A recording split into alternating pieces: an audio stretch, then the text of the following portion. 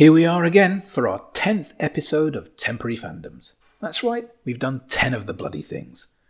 This is the second and final part of our journey through the discography of Yo La Tengo, so if you haven't heard episode 9 yet, we recommend, and I mean strongly recommend, that you go back and start there.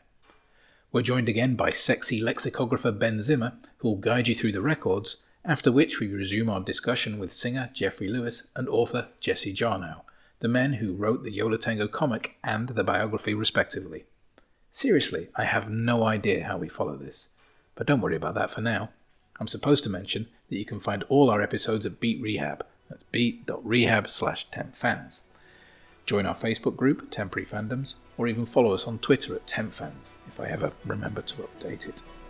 But frankly, I'm just too excited to hear some great records, followed by Jesse and Jeffrey getting all worked up about them. It's a real treat. Join us for the occasionally riotous sounds of Yo La Tengo.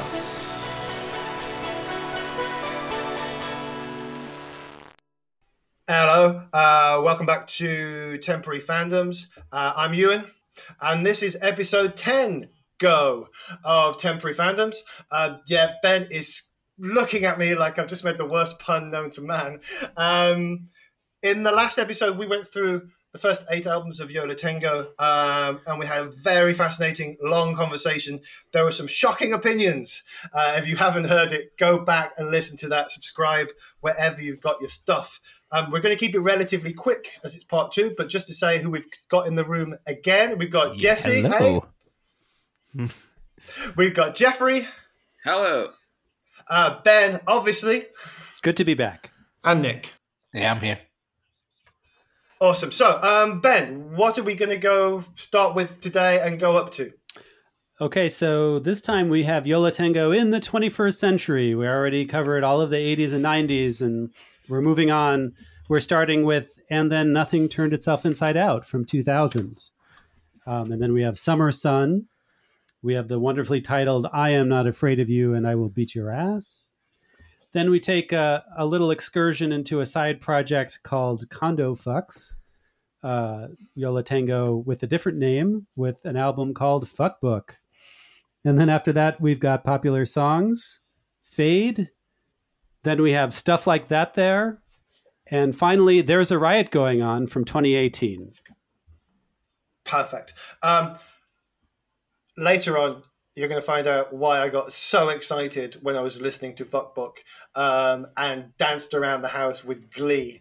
But we will save that bombshell until later. I'm going to hand you back over to Ben now, who you will hear again after this.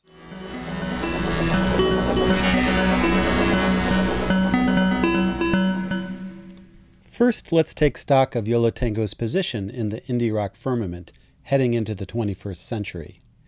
Their first 3 albums for Matador, Painful, Electra Pura, and I Can Hear the Heart Beating as One, had established the band as a force to be reckoned with by the late 90s.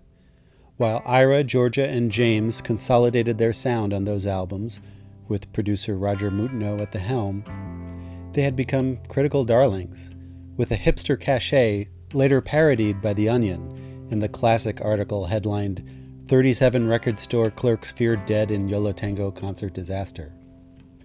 They were beloved in the alternative comedy world as well, with Bob Odenkirk and David Cross of HBO's Mr. Show making memorable appearances as record execs in the video for Sugar Cube. Yo La Tengo was even invited to rework the theme song for their favorite TV show, The Simpsons, giving it a psychedelic treatment for the closing credits of a 1998 episode. Success didn't go to the band's heads, however. They just kept doing what they had always been doing, even as they were getting lauded by Pitchfork as, quote, the greatest band in the universe. Compared to I Can Hear the Heart Beating as One, And Then Nothing Turned Itself Inside Out from 2000 is a hushed affair. If you're expecting an upbeat rocker in the mold of Sugar Cube, there is just one of those, coming rather late in the album, Cherry Chapstick. But on the way is some of the best of the soft and dreamy side of Yo La Tengo. Our Way to Fall is Ira and George's ode to contented domesticity. Let's Save Tony Orlando's House is certainly the best song ever structured around a throwaway joke on The Simpsons. You Can Have It All shows they can make an awesome cover out of anything, in this case, an obscure 1974 disco tune by George McCrae. Things get even softer and dreamier toward the end, closing out with their 18-minute minimalist opus, Night Falls on Hoboken, remarkably recorded all in one single live take that took 2 days to set up at Roger Mutno's Nashville studio. In 2001, the band made some new atmospheric explorations when they were asked to compose and perform an instrumental score for The Sounds of Science, a program of 8 short films shot underwater. The score was released the following year as The Sounds of Science.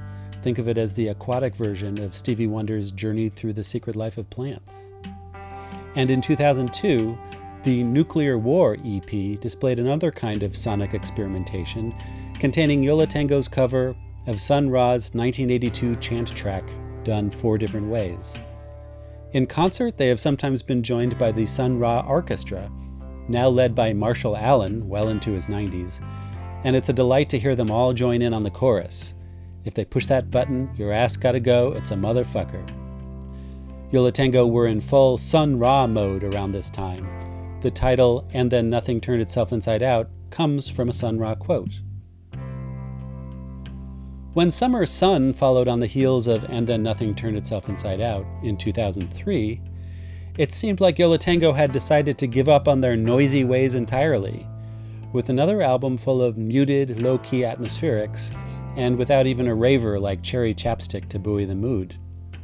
But if you accept it on its own laid-back terms, you'll find some of their finest, subtlest compositions on Summer Sun, particularly Little Eyes and Season of the Shark. They get jazzy on numbers like Georgia versus Yo La Tengo and the 10-minute Let's Be Still, complete with flutes and strings. Georgia's voice is well suited for the chill vibe on songs like Today is the Day, and the closer, the Big Star cover, Take Care. Even as the band was receiving more attention and adulation than ever before from the indie rock scene, they were still able to craft mature, downbeat compositions that sounded quite intimate, grappling with complex emotions.